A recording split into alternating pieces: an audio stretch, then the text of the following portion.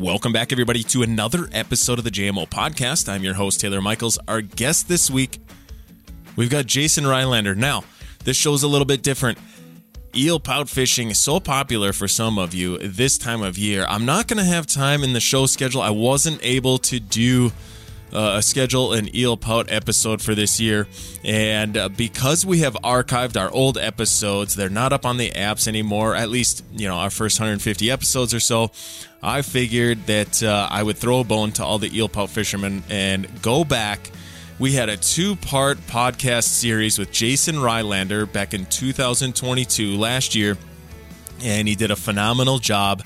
I went back in, I found that audio, I put it together in one, so we have a long Eelpout interview with Jason Rylander from 2022.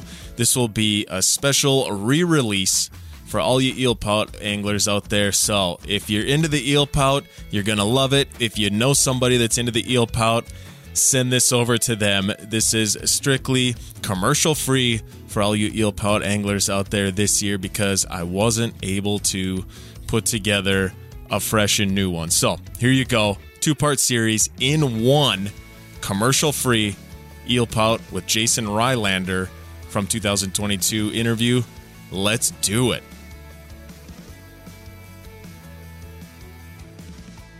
Rylander, I need to get to know you a little bit, so I need to know a little bit of your backstory. Where are you from? Kind of what is your background in fishing like?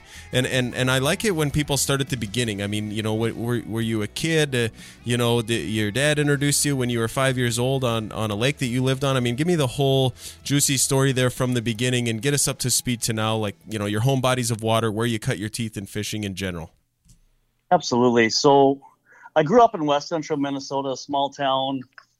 Let's call it Southern Ottertail County. I wasn't quite in Ottertail County, but I could throw a stick into it. And so plenty of lakes growing up. And really what got me into fishing was my grandpa. My grandpa took us boys. I had a couple cousins and my brother and I, and we did a lot of fishing from shore. We would dig up angleworms out of his garden and go catch bluegills. We had a couple of private docks that we would fish. But some public accesses where we'd go to and play around and get some bluegills. So that's really what got me into fishing as I grew up. My dad was kind of fished, but he was smart enough to get us a boat. My grandma lived on the lake and started banging around that lake in a 12-foot boat with a 5-horse motor when I was just old enough to do the boat safety thing. And as I grew up, the boats got bigger. I got more into fishing. And then as I turned to an adult and really got into fishing and moved up to Bemidji here, when I would say I got good at it, my dad really loved it then because now all of a sudden he was catching fish.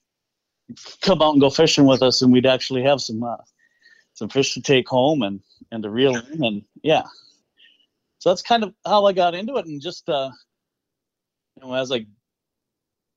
I moved up to Bemidji with all the lakes up here, really started getting more into walleye fishing because it was just more consistent and better fishing up here, and bought my first boat, my own, in 2006. And yeah, it's just become a part of me. I love it. And so what would you say? I mean, what capacity do you encompass in the fishing industry today? I mean, because I see your name all around plenty.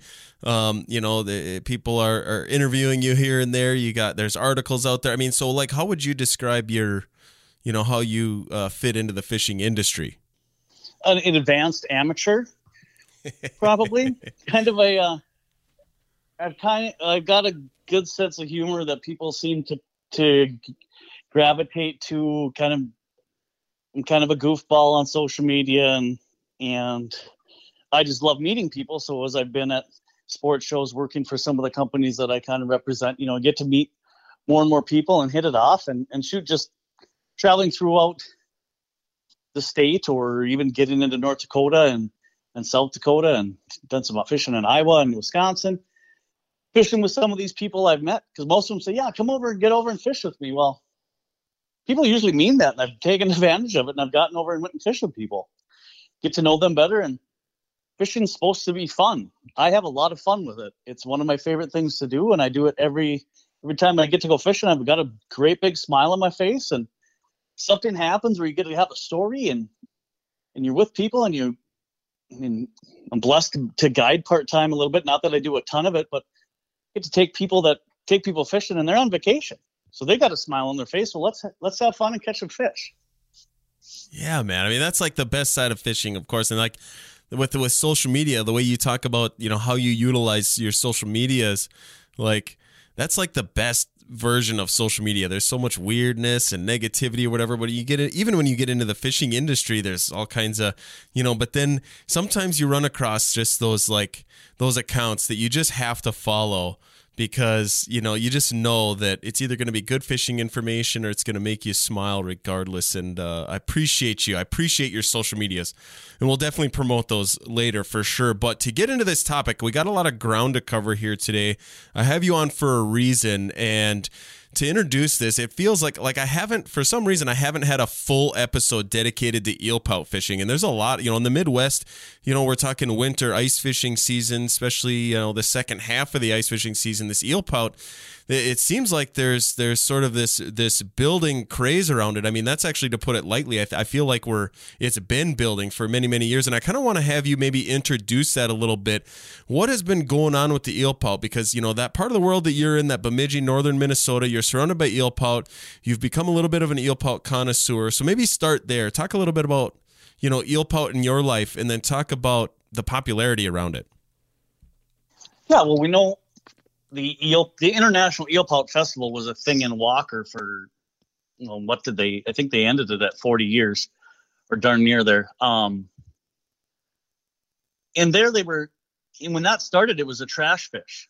They were taking them and getting them out of Leech Lake, killing them. And, I think for the most part, people were still eating a lot of them, but, they weren't well respected. I mean, you always hear the stories of the piles outside of fish houses on Mille Lacs and Lake of the Woods and Leech Lake, where the guys would catch them and basically they went outside to be eagle food, right?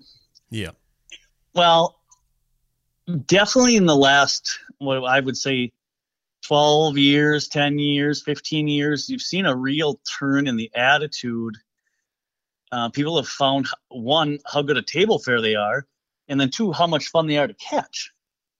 I mean, you've got a fish that basically the best time of year to fish for them here in Minnesota anyway is, walleye season's closed, pike season's closed. You can still go chase panfish, but you're not going to catch a 5-pound crappie. You're not going to catch a 5-pound bluegill, but a 5-pound eelpout is pretty average size.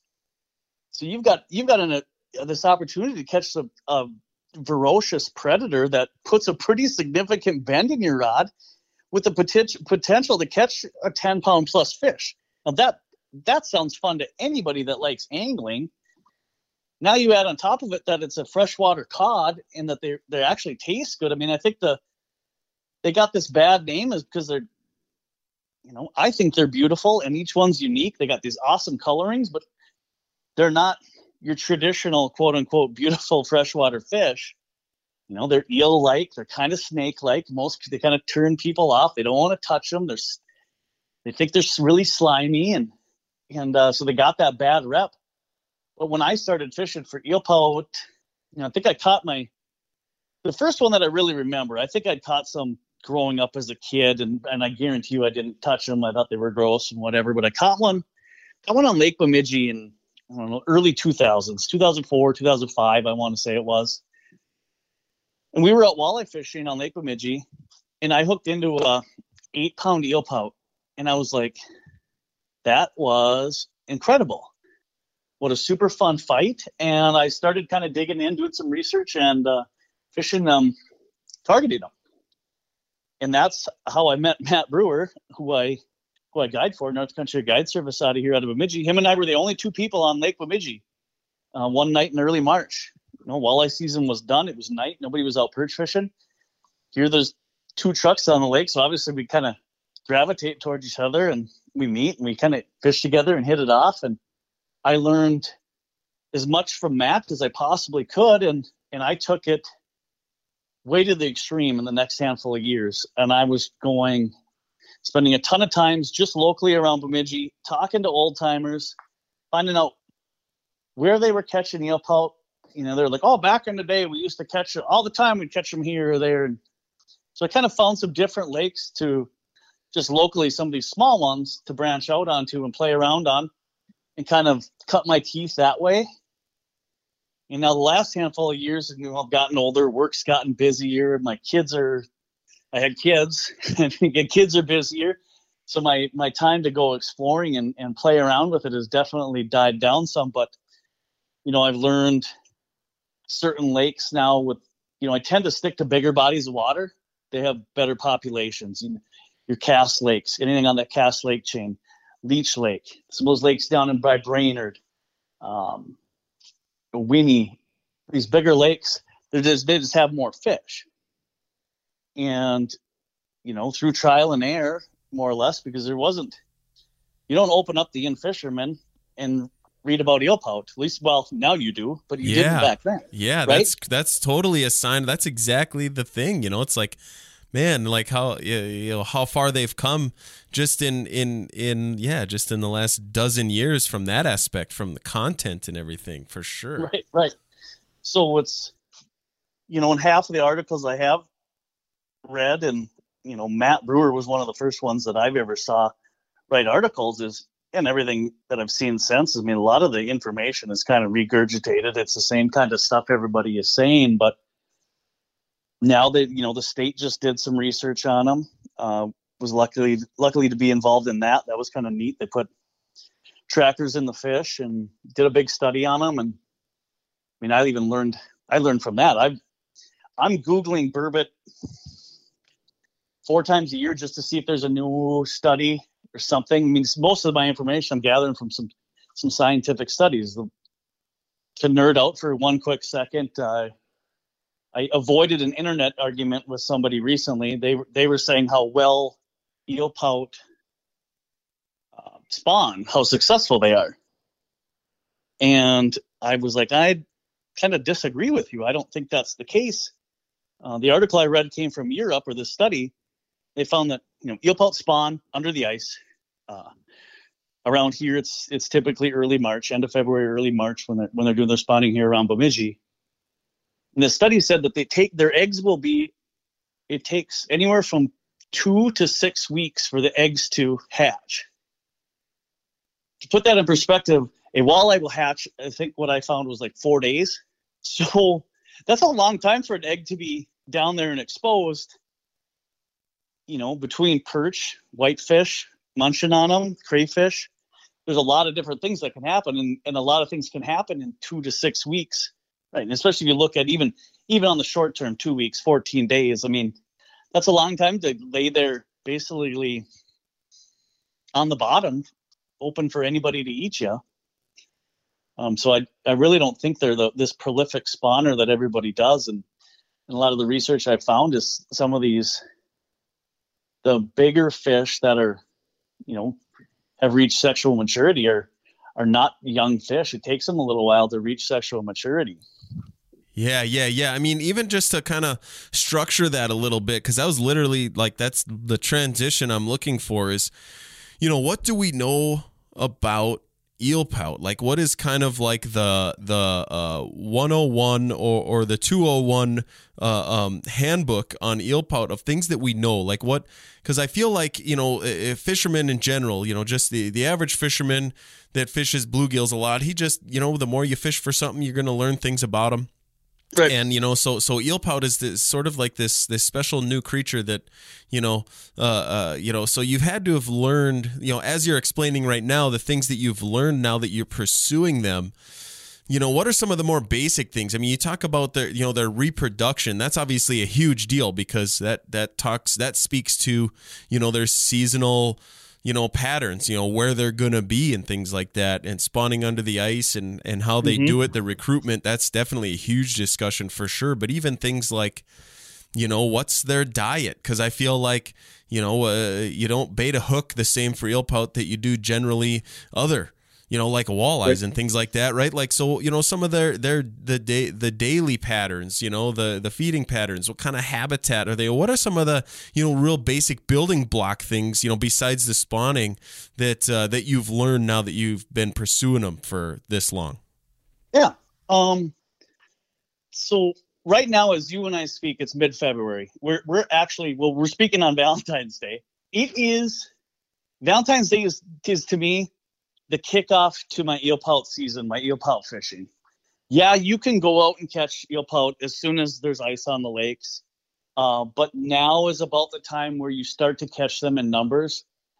They're schooling up, they're feeding up in preparation for their spawn. We're looking at the spawn locally. Typically is going to happen in 2.5 to 3.5 weeks from now. In talking to some other experienced eelpout fishermen, we've kind of compared notes. Tim Humphreys has been guiding for eelpout for many years on Cass Lake, a mentor of mine. He knows a lot about him as well. And him and I have always talked like March 4th to March 14th. That's usually the window. So if I was going out tonight to target eelpout mid-February, they're feeding. They're not quite there. They're not going to necessarily be in spawning areas quite yet. They might start schooling up. The males might start heading to those areas in preparation. But for the most part, this is the time of year where you're going to catch those big females because they're going to eat. And for that final egg drop, they want to get ready. And I'm targeting hard bottom areas, access to deep water, sharp breaks, hard bottom. Our main forage on most lakes around here is crayfish. They really love eating crayfish. I find a lot of the bigger eelpout on certain bodies of water, I'll see them suspended, which is completely, not what anybody ever thinks of. They don't expect to be fishing 35 feet of water and have this mark 15 feet off the bottom come through. Expect to reel up to it quick and jig and catch an eelpout. I don't know exactly what they're doing up there. I have my own little theories, and I think it's feeding. I think those bigger fish are looking for some more sustenance. Sustenance is the word. They're looking for more nutritional value than just a bunch of crayfish. They're up there chasing, whether your forage base is shiner minnows, probably larger ciscos. I fish some eelpout in lakes that have trout in them, so they could be up there chasing rainbow trout at night. But I think there's various reasons that they're up there suspended, because a lot of times when I reel up to those suspended marks, I'm catching the fish. They're biting. They don't hesitate. And those are typically, not every time, but on average, those are usually a nicer fish. And I think it's just as they get bigger, their forage base changes a little bit, which I think is common for most species, right? You don't have 15-inch walleyes aren't feeding on Cisco. Right. Oh, yeah, 100%. Actually, that's sort of, I like that part of the discussion. I definitely want to highlight this because I feel like that is such a great talking point. And you know what? We might find out 5 years from now, that's totally false or whatever it is. But that sort of outside the box type of thinking is what will help you catch those fish and be, that'll help you get up and reel in and fish that mark instead of just assume that it's, interference or whatever. And, I think about like down in the Black Hills, Greg Euler, he's got some lake trout down in some reservoirs down there that, once they reach a certain size, the game and fish, the biologists down there in South Dakota realize that these lake trout have a majority diet of bluegills, right? Like there's no other lake trout population example of that, so you got this isolated population of lake trout that have learned how to eat bluegills, and no one would ever teach you that. You'd have to just fish them a certain way and get lucky and just be adventurous and think outside the box when you're fishing for something that you don't know much about. Right. It's like you got these eelpout that, and to be fair, maybe you could speak on this as a talking point. Like, where are we in the evolution of eelpout fishing? Are we still like trying to learn basic things about eelpout? Are we still trying to learn general patterns about them and ways to catch them? Or are they just consistent enough that the information we know now, we just need to disseminate to the masses because that's the deal? Like, where do you think we are in that timeline, that evolution of learning about them? Yeah, I mean, I think we're right there. I mean, outside of fishing them open water, like if you want to go target eelpout in July, I don't personally know anybody that's going out in July and crushing them. I mean, we're not at that evolution where it's a 12-month a year species. I've personally experimented late fall, like just as you know, if you happen to get one of those nicer days into November, where the lakes aren't frozen yet, but they're darn close, and you got a nice evening with some warmer temps, I've gone out and chased them then. But where I've had my most luck with open water is immediately after ice out, going out the first 2 weeks of ice out and catching fish then. And it's very similar. I'm finding them in similar spots. I mean, at that point, you're looking at post spawn, and they're trying to eat up because they're not as active in the summer. I mean, we kind of know that from the scientific research and the fact that you don't go out walleye fishing in the summer and catch a pile of eelpout. Right. The incidental catches go way down, right? Right. I mean, it happens from time to time. You guys might catch one or two, but it's not nearly like as much as if you go walleye fishing in the end of December, the incidence of eelpout that you catch, right? They're just more active in that colder water. But I think as far as ice fishing goes, yeah, I think we've got a pretty good factor on what they're doing and how to target them and what to look for and what to go after. Now I say that, and now I'm going to kind of talk off the other side of my face and tell you that every single lake I've fished for eelpout plays out a little different. As far as, you know, maybe depths that they target. But for the most part, I'm still looking for the same type of things. I'm looking for access to deep water, and I'm looking for harder bottom.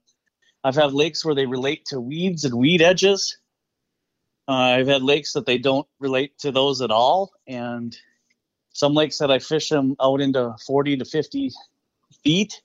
Some lakes that I don't go over 25.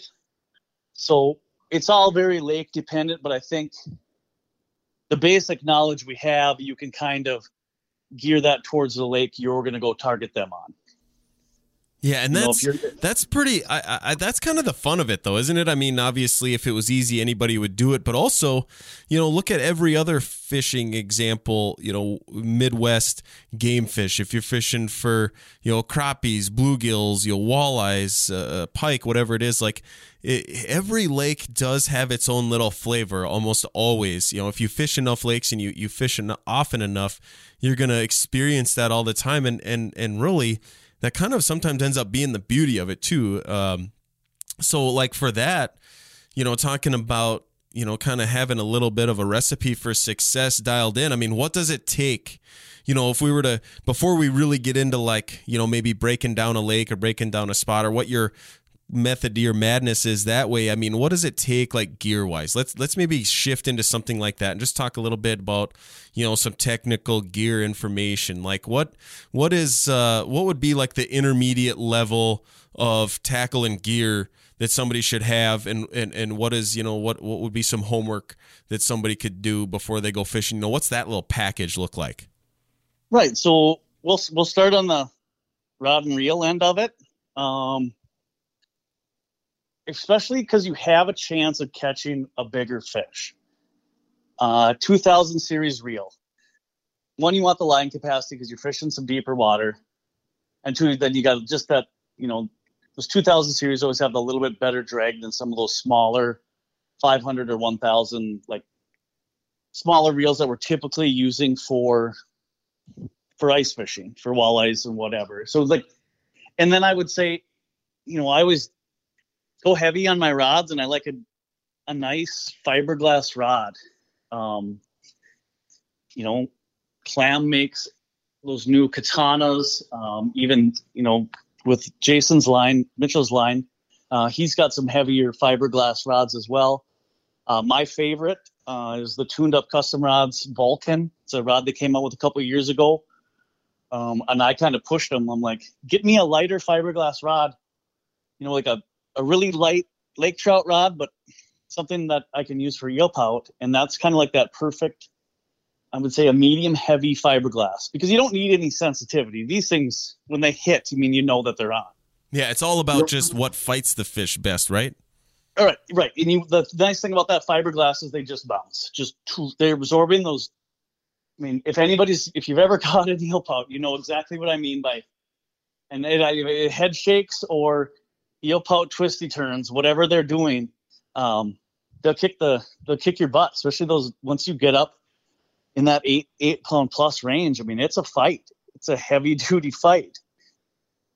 I prefer a longer rod because I like to fish them outside. It's kind of like end of the season. Typically, you're fishing them in nicer weather. I'm not fishing in a house if I can. So a nice long rod to stand there. I don't have to kneel down by my hole and finesse. I can just stand up, nice long rod, and pound the bottom. And as far as tackle goes, glow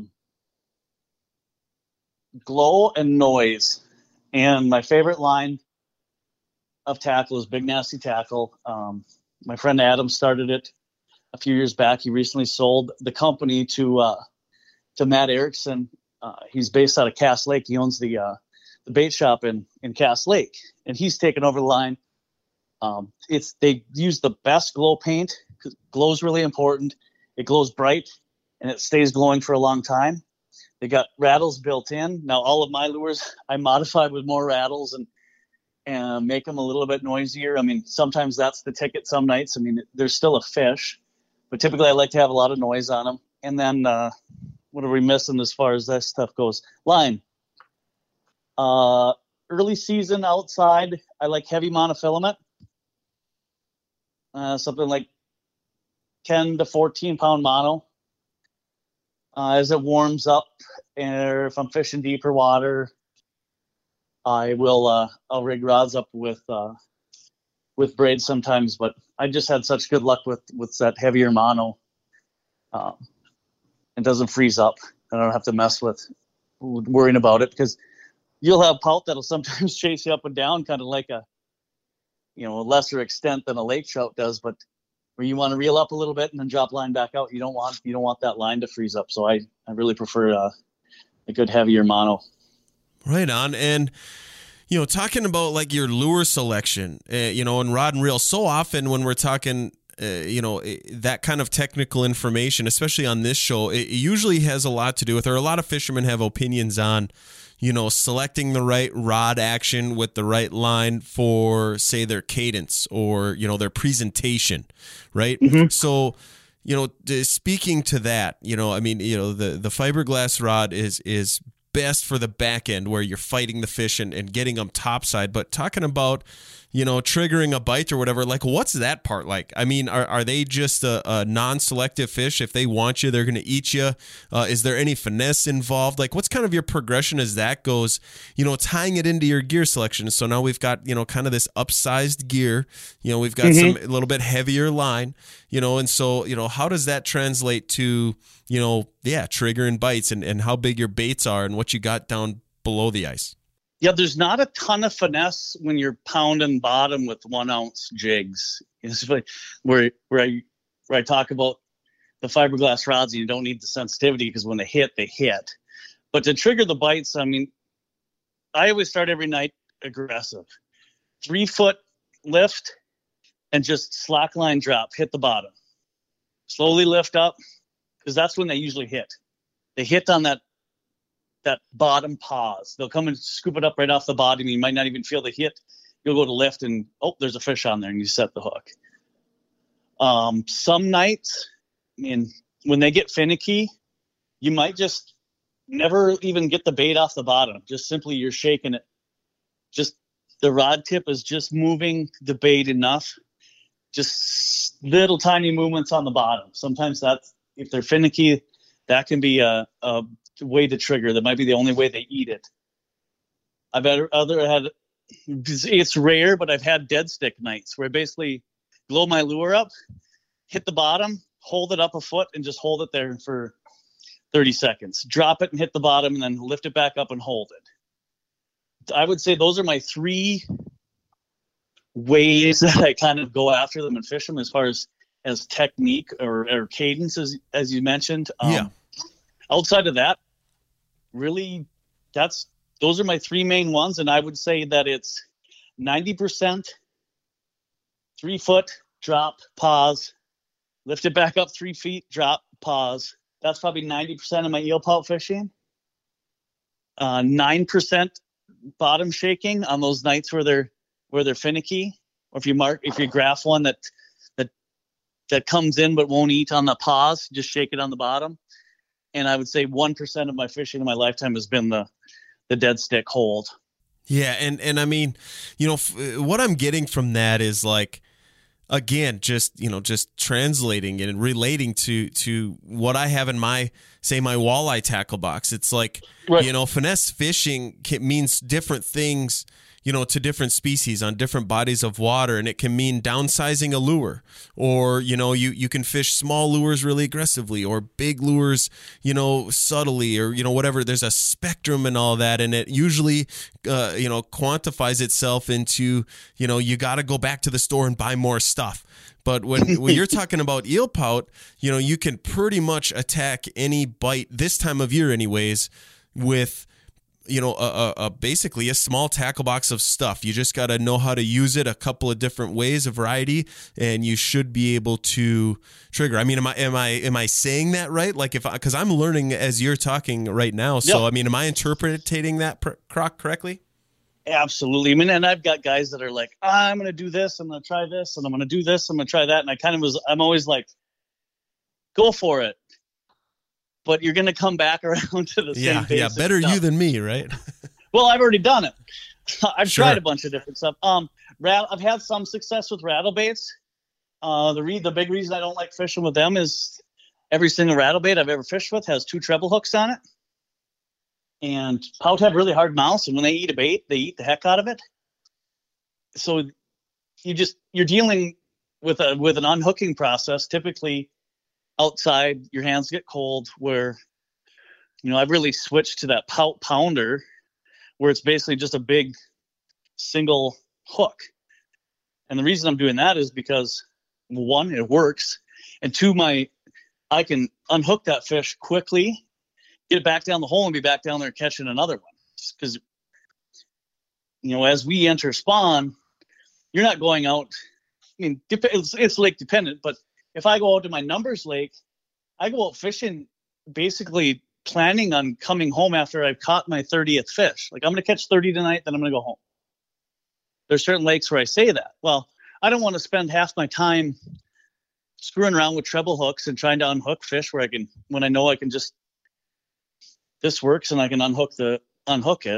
But it's glow and it's rattle. And then half the fun too is I have experimented because it is fun. So I'm not going to discourage any anglers to not play around with their stuff.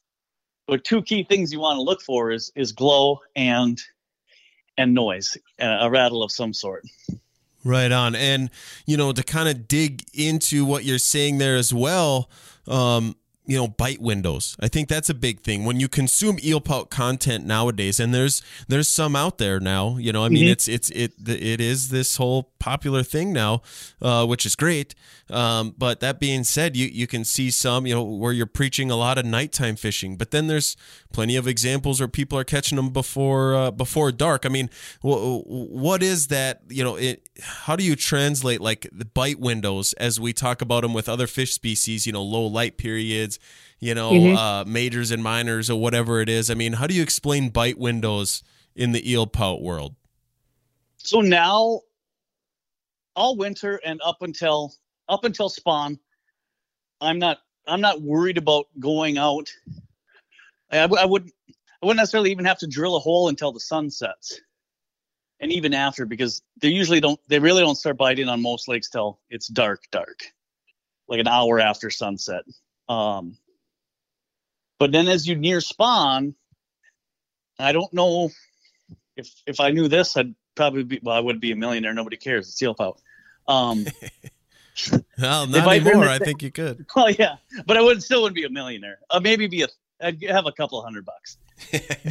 But as they near spawn and during the spawn, they all of a sudden bite during the day. It totally flip flops. You could go out and fish for them at night during the spawn and I've done it. I've had like okay success where I'm still catching some fish. It's very frustrating. Excuse me. Fishing during the spawn at night, because you will mark, if you're in these right spawning zones, you will mark hundreds you'll graph 100 fish and 5 of them will bite. So you kind of spin you're like, it's kind of like beating your head against the wall. You're like, why won't they bite? Why won't they bite? And no matter what you do, you're only going to get a handful of bites. Now you go back to that same spot at 11 o'clock in the morning the next day. Now you mark 100 fish and 60 of them are going to bite. Something happens during the spawn where they turn into daytime eaters. And I don't know if it's because they're spawning during the day so they can kind of see each other in the spawn balls. And at night, they're just, the only thing on their mind is spawn, and they're just waiting for daylight. I really can't explain it, but usually it's about a 10-day window where that spawn is happening, and then the bite turns to a daytime thing. Then post spawn, they go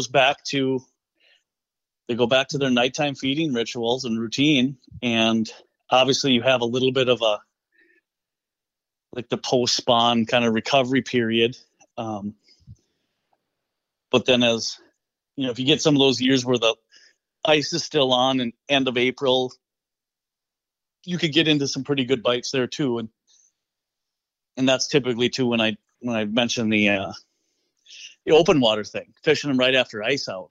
What I found is fishing those same typical areas where you're finding them pre-spawn and all midwinter, just kind of those feeding areas, and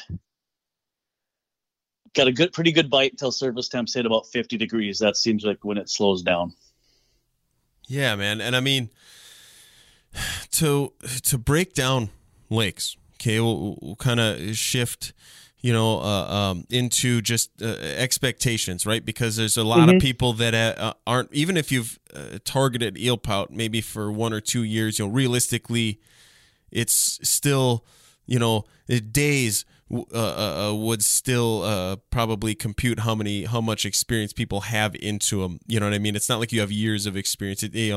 Like you've got years of experience. So to break down lakes, but just from what I want to come through here is just like, setting an expectation. So it can be pretty generic, but just, like when you're breaking down a lake for Eelpout, do you feel like you could go somewhere else in the world or somewhere else within proximity of where you are at, but it's a new lake, you've never been there, do you feel like you could sort of break that lake down in, say, a day or two of fishing? Like for Eelpout, how do you know what to expect, or how do you create your own expectation, and what, I guess, what is considered good Eelpout fishing? I mean, you said you've got numbers lakes where you could catch 30 in a night, but not everybody can fish them like you. Is as efficient as you are. So if we're looking at like that kind of a beginner's expectation or an intermediate expectation,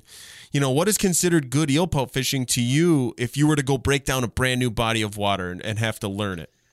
If it's a brand new body of water that I've never fished, one fish means I had success. Really, I mean, I've literally spent hours and hundreds of dollars in gas not catching Eelpout because I was spending a lot of time fishing these low density lakes where there's just not a ton of Eelpout in there. Now, there's a pretty damn good sense of accomplishment when you catch one. Oh yeah. When you know that you're the first person that's been on this lake and has targeted Eelpout probably maybe ever, and you figured something out. You put the pieces together. But you have to look at populations, densities to kind of come to your, like, what should I get out of tonight? What should I expect? And finding populations out is a tough thing. I mean, outside of, your best bet is talking to locals and talking to guys that fish the lake a bunch. And I think you can get a good sense on what the eelpout population is just based on talking to the guys that walleye fish it a lot in the winter, and we'll spend some time out there after dark. If you talk like Lake Bemidji, for example, I've talked to guys that, they're 10, 15 years older than I am, that went to college at BSU, and they would go out and catch 40 or 50 a night on Lake Bemidji. My best night on Lake Bemidji is 8 fish. So you can see what, what changed. I have never asked them because I'd probably just get frustrated what they were doing with those 40 and 50 fish nights. I have a sneaking suspicion I know what happened. But you can hear those kind of stories and see where populations are fluctuating. No, I think everything's kind of coming back. We touched on it earlier, the wanton waste, throwing them out because they're a trash, quote unquote, trash fish. Well, now people are respecting them. They're either, keeping them to eat, or they're like, nope, I'm going to let this thing go. And hopefully it makes more baby eelpout and I get to catch more in the future. But yeah, like as far as expectations go, I don't expect 30 eelpout if I go to Lake Bemidji. I don't expect 30 eelpout if I fish some of these smaller local lakes. If I can catch a handful, I'm jacked. But you get to some of the, like I said, I'm targeting larger bodies of water. Typically have a better pout population.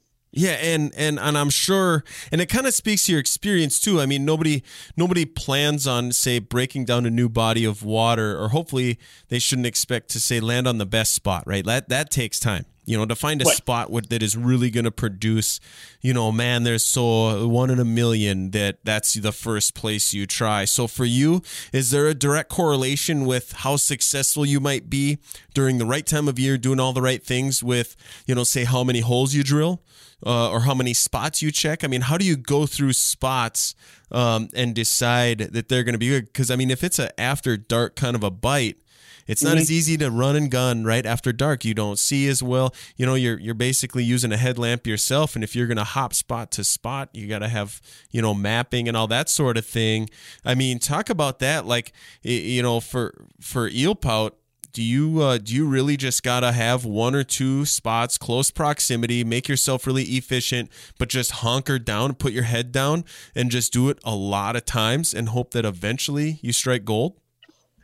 I think so. I mean, honestly, if you're trying to learn how to eelpout fish and break down a lake, I mean, realistically, it's going to take you an entire eelpout season to possibly figure it out.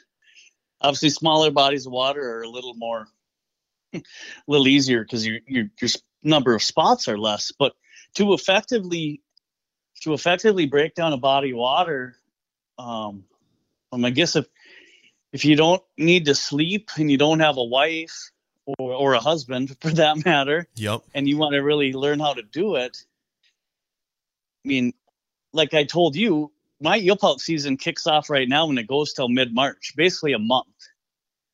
So you're trying to break down a body of water in realistically 4 weeks of time and I say that as the primo bite, right? Like, yeah, there's a little bit of a lead up. I mean, I think it's fair to say that people have been catching, even if it's incidental catches, but I mean, people are catching and you'll see like social media nowadays, right? Like, man, 10 years ago, you'd have been only made fun of if you posted a picture of an eelpout. Now it's like the biggest badge of honor. So right. You're seeing more. You're seeing more of it. We're putting the pieces to the puzzle together a little bit better. So yeah, I think it's fair to say it's generally accepted that there's a bit of a lead in and probably a bit of a walkout over before and after this primo season. But man, I like the way you put that. I think that is such an important thing to remind people is that you're not going to you're not going to go out on a particular body of water and learn even so much as a portion of that lake in, say, 2 nights of fishing or 3 nights of fishing. I mean, to know what's really there, you really got to put your time in. And I think there's kind of a beauty of that to that, where bites or stuff that takes a lot of work usually kind of keeps the riffraff out, if you know what I'm saying. So I kind of especially a winter like this. I mean, we're going through a winter and coming into eelpout season. This is an eelpout fisherman's nightmare. We've got way too much snow, flooding conditions.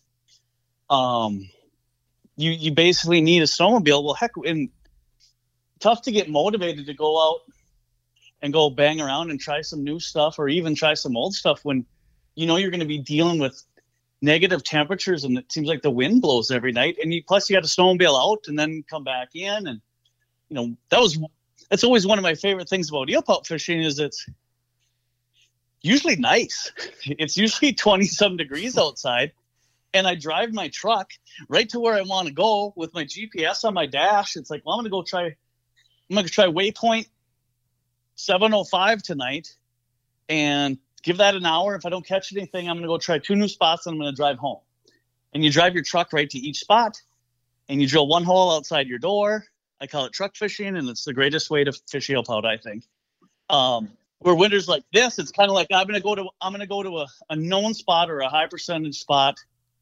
I'm going to set up my fish house once, deal with the snow and this cold, and catch or not catch, and then head home. It's tough to do a lot of exploring.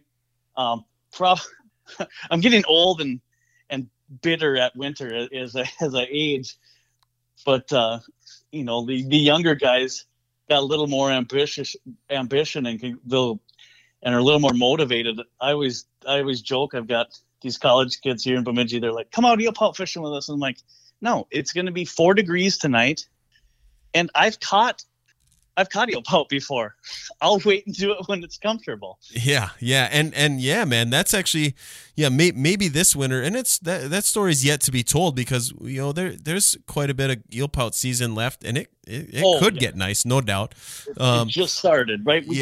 But yeah, man, there is kind of a beauty to it. And most of the hard-sided shacks are kind of getting off the water usually most years by then, especially like in Minnesota, there's kind of I think, end of February or whatever it is, they got to be off and the walleye season's done, so you kind of get the rest of the riffraff out, and then it's, then you still got that primo time of the eelpout season to get after it. I think that's definitely part of the beauty of it. You already explained that, it's like, gosh, when the big game fish seasons are off and everybody else is just looking for bluegills and crappies, and you've got a fishing opportunity to catch a hard-fighting, great-eating, big, and now we can say big game fish, especially in Minnesota where they are now considered a game fish. That is the coolest thing. I mean, you were alluding to it, talking about your favorite aspects of eelpout fishing. If I was going to ask you that, and I'm sure you've heard it a million times, I'm going to ask you right now, what's your favorite thing about eelpout fishing? 12-pounders. Big ones, huh? Or bigger. That's as I've like we talked about, like I've caught enough. I don't have to go out and go catch 3-pounders after 3-pounders after 3-pounders and 4-pounders, whatever. I'm going out now, and I'm not going to give away all my secrets, but there's a handful of lakes that I'm going out that I will go spend my time on. I'll hook the trailer up and I'll snowmobile out and I'll go fish, even when it's not nice and not my perfect ideal conditions.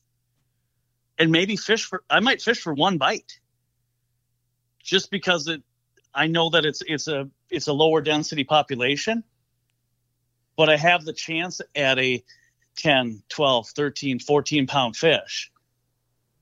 And that's what gets me excited now. Don't get me wrong. I still like to get out and go bang a bunch every once in a while, but I really love go chasing those bigger ones. There's just something about those bigger ones, man. They're a whole different animal. They look different. They fight different. There's something about them. You crack that 10-pound mark once, and it's just like, I don't want to catch another 5-pounder ever. What is the Minnesota State record? You know? 19 something. That's it's monster. 19 something. It's been so. My friend Aaron Guthrie here in Bemidji broke the record a handful of years ago. He held the state record. And when he caught it was 19 pounds, 6 ounces, 8 ounces, I think his is. If you're ever in Bemidji, go to Northwoods Bait Shop. He's a part owner of the Northwoods Bait Shop, and he's got it mounted. It sits up in there. And I got to hold that fish. He caught up on Lake of the Woods, and I got to hold it when he came back to town. It was just, even then, after it had been, laying in a bucket for a while, still just incredible, just the size of it. How long is that fish? His was like 36. Japers. Somewhere in that range. So the state record has been broke, I think, twice since he caught his. His has been broke twice. It still isn't 20 pounds. That's my dream, is to go up to Lake of the Woods sometime in February and win the lottery and happen to catch the 20-pounder. Oh, man. There's too many fish houses out there, and there's a 20-pounder swimming around Lake of the Woods. I know there is. There's got to be. That's a big body of water. And to speak on that, and I kind of wrote down a note here earlier. I'm going to try to tie in something you were talking about very at the beginning, talking about the spawn and the recruitment, and just maybe a little bit of conservation, with the eelpout. Where is it kind of, from the things that you've learned about eelpout, is it kind of a deal where those big fish pass on their genetics? So it's kind of, it's a nice, it seems like a worthwhile act to maybe throw some of your bigger fish back, ahead of the spawn to pass on those genetics? Or is it kind of is there really, what do we know about that? I haven't read any research or heard of anything for sure. I just am kind of going on my own personal beliefs and kind of what I've seen over the years. And you go from the stories where I talked about Lake Bemidji, those guys that were 10, 12 years older than me fishing Lake Bemidji and crushing them. And then like I said, we'll catch 5 or 6 in these same areas during the spawn. So I think less about genetics and more just about the conservation of the species and letting those big females go. They're the ones making more eggs. Like I said, they're at a challenge the minute they get laid just to survive. And then, even if they hatch, there's how many things that are going to eat them when they're small. So that's my big thing is with catch and release during spawn, pre-spawn, anytime. Let those big females go. Keep those 3 to 5 pound males if you can. Those are the ones you're going to get a nice chunk of meat. And then don't go overboard. Right now, there's no limit in Minnesota. So yeah, we're going to have to definitely watch that. That's definitely going to have to be part of the conversations, no question. It's coming. I've been doing some work with the DNR for the last few years. It's a very slow process. We're dealing with the government here. Oh yeah. So it's a slow, and it's not only the DNR. It's got to go. The DNR recommends it, and then it's got to go through legislation. So it's not as simple as convincing Bob at the fisheries department. They probably would agree with you in a heartbeat, but it has to go through legislation. It's a law. Yep. So there's a lot of paperwork and red tape for things to happen. But it's my understanding the first step was naming them a game fish, which has happened. And yep, now we got a value. Now we put a value on their head.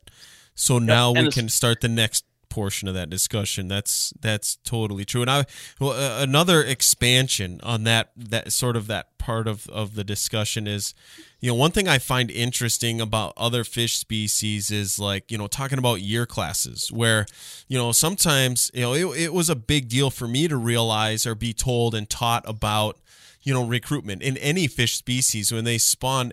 The seasons aren't the same every year. The conditions aren't the same, and every fish species doesn't have a guaranteed recruitment every single year. With eelpout, can you identify year classes on the certain bodies of water that you go to? Like, man, you can just tell that, they had a good year class maybe like 15 years ago, but we're just not catching any in this particular size window. So, I mean, like, can you sort of see that, the whole year classes conversation in some of the bodies of water that you fish? Yes and no. We have. So I've went eelpout fishing and eelpout exploring for a few years with a guy that worked for the DNR. And he was we went to this one lake, and I'm just not going to say it just because it's not that the fishing was great. That's fine. I was going to just to avoid it. But we went to this one particular lake that none of us had ever fished. Heard rumors that there was a lot of eelpout in there. We go down there and fish. And yes, there was a lot of eelpout. And every single one was the same length. They were like 2.5 pounds. They were all the same size. We're like, what the world? So the guy from the DNR kept like 6 of them to clean up. But his biggest thing was he wanted to age them with their no, I can't think of it. They've got that bone in their head. Okay, yeah. Yeah, I can. It's got a name. I'll look it up. You keep talking. I'll look it up. It starts with an O. And so he aged them. Well, all those fish were like, and I can't remember now if it was 6 years old or 8 years old, but every single fish was the same age and all the same size. And they were definitely like stunted. And I'm sure they had a great spawn class, and probably, well, it's like any fish. A system can only support so many pounds, and they probably, are all competing for the same forage. And I'm sure there was other fish species in there. I mean, that's true with everything, right? I mean, right. Even if you're the top end of the biomass in that lake, like, man, if you share the same size as or whatever it is, like if there's a smaller population of, but say like 3 to 4 pound smallmouth bass in that lake, man, now you're really talking competition. Right. And that's the one interesting thing is, I don't know how many we caught that night. 20 fish. There was like 10 of us. So when I say 20 fish, like there's 10 of us going. That's another thing about eelpout fishing is the social aspect. You fish when it's nice out and you're outdoors, grab 10 buddies to go eelpout fishing. Anyway, we caught like 20 and we kept those 6, but every single one was exactly the same size and older than we all predicted. How do you say it? Otoliths or otoliths? Otolith. There it is. Yep. Otolith bone. Well, to be fair, I looked it up. I didn't remember. I had to look it up. But yeah, it's an otolith. Yeah, they're ear stones. And yep. It's like you call them the ear, basically the rings on a tree. Sometimes you can. I've seen several of them. You can kind of see the rings with your plain eye, but those, the fish scientists get them under a microscope, and it's like, yep, it's this old, and that's it. They do the science. I mean, when I was working at the Eelpout Festival, I was involved in that for the last handful of years. They did it, and the last 2 years they didn't do it, but for several years the DNR was coming and would take some of the dead ones. We tried to release as many as we could the last few years at the Pout Festival, but if there happened to be some dead ones, they would do it right there. Or if people were going to keep them, they would cut them quick, take that out, and get the information that they needed, and hand the people the fish back. So the DNR's got some information, at least on Leech Lake, from the studies they did at the Eelpout Festival. It'd be interesting. That's usually all public information. I haven't digged too hard to try to find that. But if somebody is interested in that, typically you just call the fisheries office and say, hey, I want any of your studies that you did it from the Eelpout Festival, or anything you've got on Eelpout. They'll give you the information or tell you where to find it, because that's public information. Those studies are stuff we paid for as taxpayers. Yeah, and I think that for the the fisherman that likes to educate themselves, even not even necessarily to the extent that you've gone to. I mean, you know a lot about this stuff, but there's, everybody likes to know stuff or whatever. It seems like that, there's still some pioneering to do. There's still some learning to do with these eelpout, and you can be a part of that, if you're kind of, if you're digging into that information, but at the same time, if you're out there and you're catching eelpout, even if you're catching them, taking a picture and releasing them, get a weight on them, get a length on them, start to build up a little bit of that database in your own head. And then you can, maybe contribute that somewhere at some point in time. You know what I mean? And then we can all kind of put the pieces together. 'Cause it is kind of that, talking about the evolution of eelpout and what we're going to know about them and, what that means to the average fisherman that may or may not ever go after them. All that stuff is just good information that we're going to need to know at some point because there's going to be a conservation conversation, a serious one, coming up. They'll be the next step, especially in states like Minnesota where, there's no limit. Well, that's not going to last forever.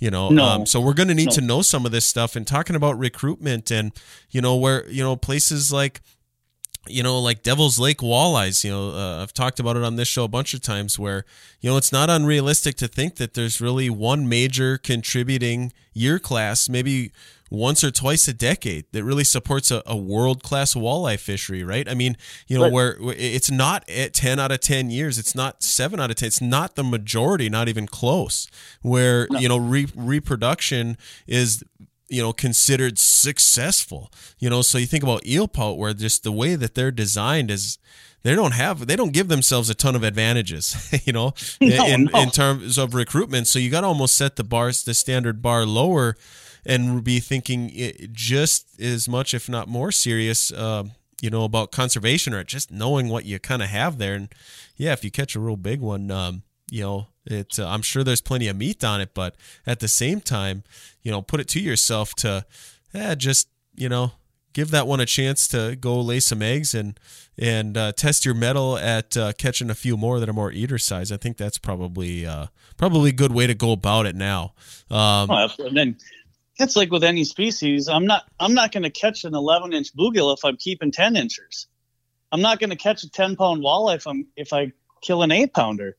I'm not going to catch a 12-pound eelpout if I eat a 9-pound eelpout, right? It's 100%. Fish is a fish is a fish. The one unique thing about eelpout and why the DNR's gotten interested in Minnesota is they found they're a very good first responder to water quality. Oh, really? If water quality goes down, eelpout are going to be one of the first things that suffer from it. They require deep, cold, clean water. Huh. I mean, if you think about the lakes that they're in Minnesota, I mean, you even just look at, we can really break it down in North Dakota. Yeah. Yeah. Really, they're only in that upper Missouri River basin. I mean, yeah, I think Sakakawea, I think that's the only place that I've really, Sakakawea is the only place I've ever talked to guys in North Dakota that are targeting them. Yep. Are trying to fish. And that's a whole nother ball game. Just on the tiny little bit of conversations I had with guys that are fishing out there, it doesn't seem to be a high density population. You've got a system that's got significantly deeper basin than the lakes we're fishing around here. So you've kind of got to take everything that I've said and kind of, gear it to that deeper water. What are those fish feeding on? And because they realistically, they found eelpout or burbot in, what is it, a couple thousand feet of water on Lake Superior? Oh, yeah, I imagine. I think, there's some it's stuff. It's ridiculous what the stuff they can handle. I think the real message, talking about, other places in the world where there's eelpout, ultimately, this conversation, I think the biggest part of this is if you're going to go after them, no matter where you are, the idea is to just know that you're going to have to put in some work. Setting a good Absolutely. solid expectation is one of the best things. If you're listening to this and, you're even thinking for a second of going eelpout fishing, it's not about heading somewhere in Jason Rylander's neck of the woods, to get to start. It's just no one understand that if there's some eelpout around you, go after them, but just plan on putting in a little bit of work, and it's going to be worth it. And it's one of those deals where if you do figure out or nuance yourself in a spot where you've got some eelpout going, man, it's going to be one of those deals, I suppose, in very long where the next generation is going to come up and they're going to want those waypoints handed to them. It's going to be like, eelpout spots are going to be like currency, probably. Yeah, and for the most, I found that spots change or evolve over time. It's like for 2 years, these eelpout will use a spot, and all of a sudden they disappear. And I think part of that is some of the research I found is they don't spawn every year. So you might have, this area might have these fish come to spawn, and then those fish don't spawn the next year. That spot's not going to be that great or something, But I find for the most part, your good spots are your good spots, but they will evolve. You'll have great nights and bad nights. They're still a fish. Some nights they just don't want to bite, or maybe they're not moving as much. It's a pressure, maybe the pressure's higher, maybe the pressure's low, or maybe it's a full moon, or maybe it's a new moon. They're still fish, right? Yep. Definitely. You're going to have to put your time in enough days or nights to give yourself a good chance to at least hit one of those windows, and just hope that you're on a good enough spot to have a little bit of success. And I can only imagine the first one and the last one are the hardest ones to catch. And once you get that first one, man, yeah, I'm still looking for my first one. I've had some incidental catches before up on Lake of the Woods. We were walleye fishing, I'll be honest. So if anybody ever sees a picture of me holding an eelpout, don't I'm not trying to take credit for anything that I know, but definitely I know how good they are to eat. I think they're one of the coolest looking fish ever. I've taken some of my most favorite photos that I've taken in the industry, just traveling around with Jason, holding the camera most of the time, where we've gone into Canada before. And I just think they're one of the coolest looking fish.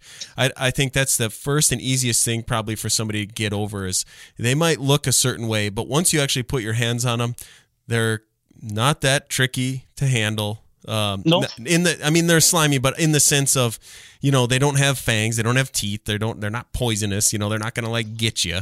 There's no poke. There's zero things to poke you on. They're soft and easy to handle in that way, and they're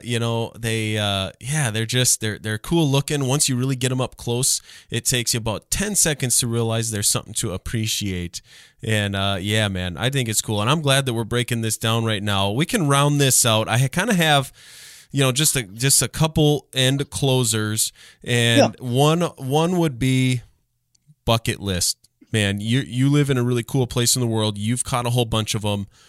Where haven't you gone for eelpout that you'd want to go? It's the easiest question you've asked me. Diefenbaker with the Conrad brothers. Oh my gosh, I just watched that video like 2 weeks ago. Oh my gosh. The world record holder? Come on. Easy. Yeah. Bar none. Easy. It's on my bucket list, and boy, if I don't do that within the next 5 years, I'm going to be disappointed. But yeah, to go up there and fish with them and go take a swing to try to beat their 25-pounder, wouldn't it be fun to do that with them, standing right next to me? And they're the type of guys that would love that too. Those, I don't know them all. I've chatted with them online a little bit about eelpout, but they seem like the kind of guys that if I traveled out there, eelpout fished with them, and I caught a 26-pounder, they would be as excited as I was. Yeah, they definitely seem like those. They're the guys, man. They got the juice, and they know their eelpout too. Holy cow, they know more than that. Yeah. But but to be fair, we're all products of our environment. So kudos to those guys for taking advantage of something that's where they're from. So you're from Minnesota. You're from northern Minnesota now, anyways, and kudos to you for Gosh, you really dug deep into a fishing opportunity before most anybody would have ever really considered it a good fishing opportunity. So I think that's cool, man. Well, that's cool. Maybe maybe we'll be able to beg you to take us along on that trip. I think that's something we could probably collaborate on for sure. That would be fun. And so I guess that being said, now would be the time where I would tell you, let's wrap it up. Share any of your socials, any content, anything anyone can find you.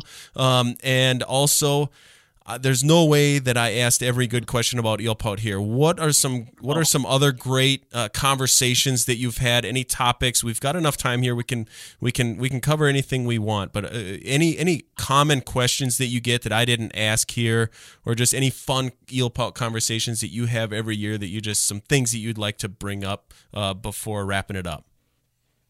Well, we talked about social media. There's a couple of burbot groups. There's a Minnesota one that I follow and I'm pretty active on as far as answering questions. There's a worldwide one that's really neat because then you've got guys there's a ton of burbot up British Columbia. They're super popular up there. Those guys are fishing them in rivers up there. They'd listen to this podcast and be like, you're an idiot. None of that stuff would work on the river, right? They're fishing them just totally different. I've talked to guys up in Alaska in that same group too. So there's some really cool things to follow and see. Share your pictures, share your success. Those are a couple of great groups. Pretty positive. Doesn't seem like guys are too negative. One big thing right now is guys are posting little snippets of maps and be like, hey, want to concentrate on this area tonight. Which spots would you target Eelpout? Well, based on your depth contours, I would try this, this, and this without knowing any bottom content. And I always preach if any of these spots have hard bottom, that's where I would start. But you look at these spots. And so it's fun to see where other guys are pointing out on the map to try outside of some of the stuff where I would try. But those groups are a great way to share knowledge, to learn some stuff, and like I said, share successes. And as far as my social media goes, I've got an Instagram page, I Fish with Jason. My Facebook is just Jason Rylander. Look me up. I get questions frequently about Eelpout, especially in private messaging. I will spew every piece of knowledge I've got. Outside of giving you GPS spots, but I want people to catch more fish. Fishing's fun. Yeah, man, that's Fishing's the deal. Fun. Catching is even better, but fishing is really fun.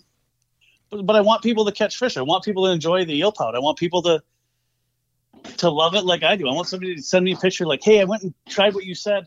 I caught this 10-pounder. Yes, that's awesome. That's what I want. I want to help people catch more fish.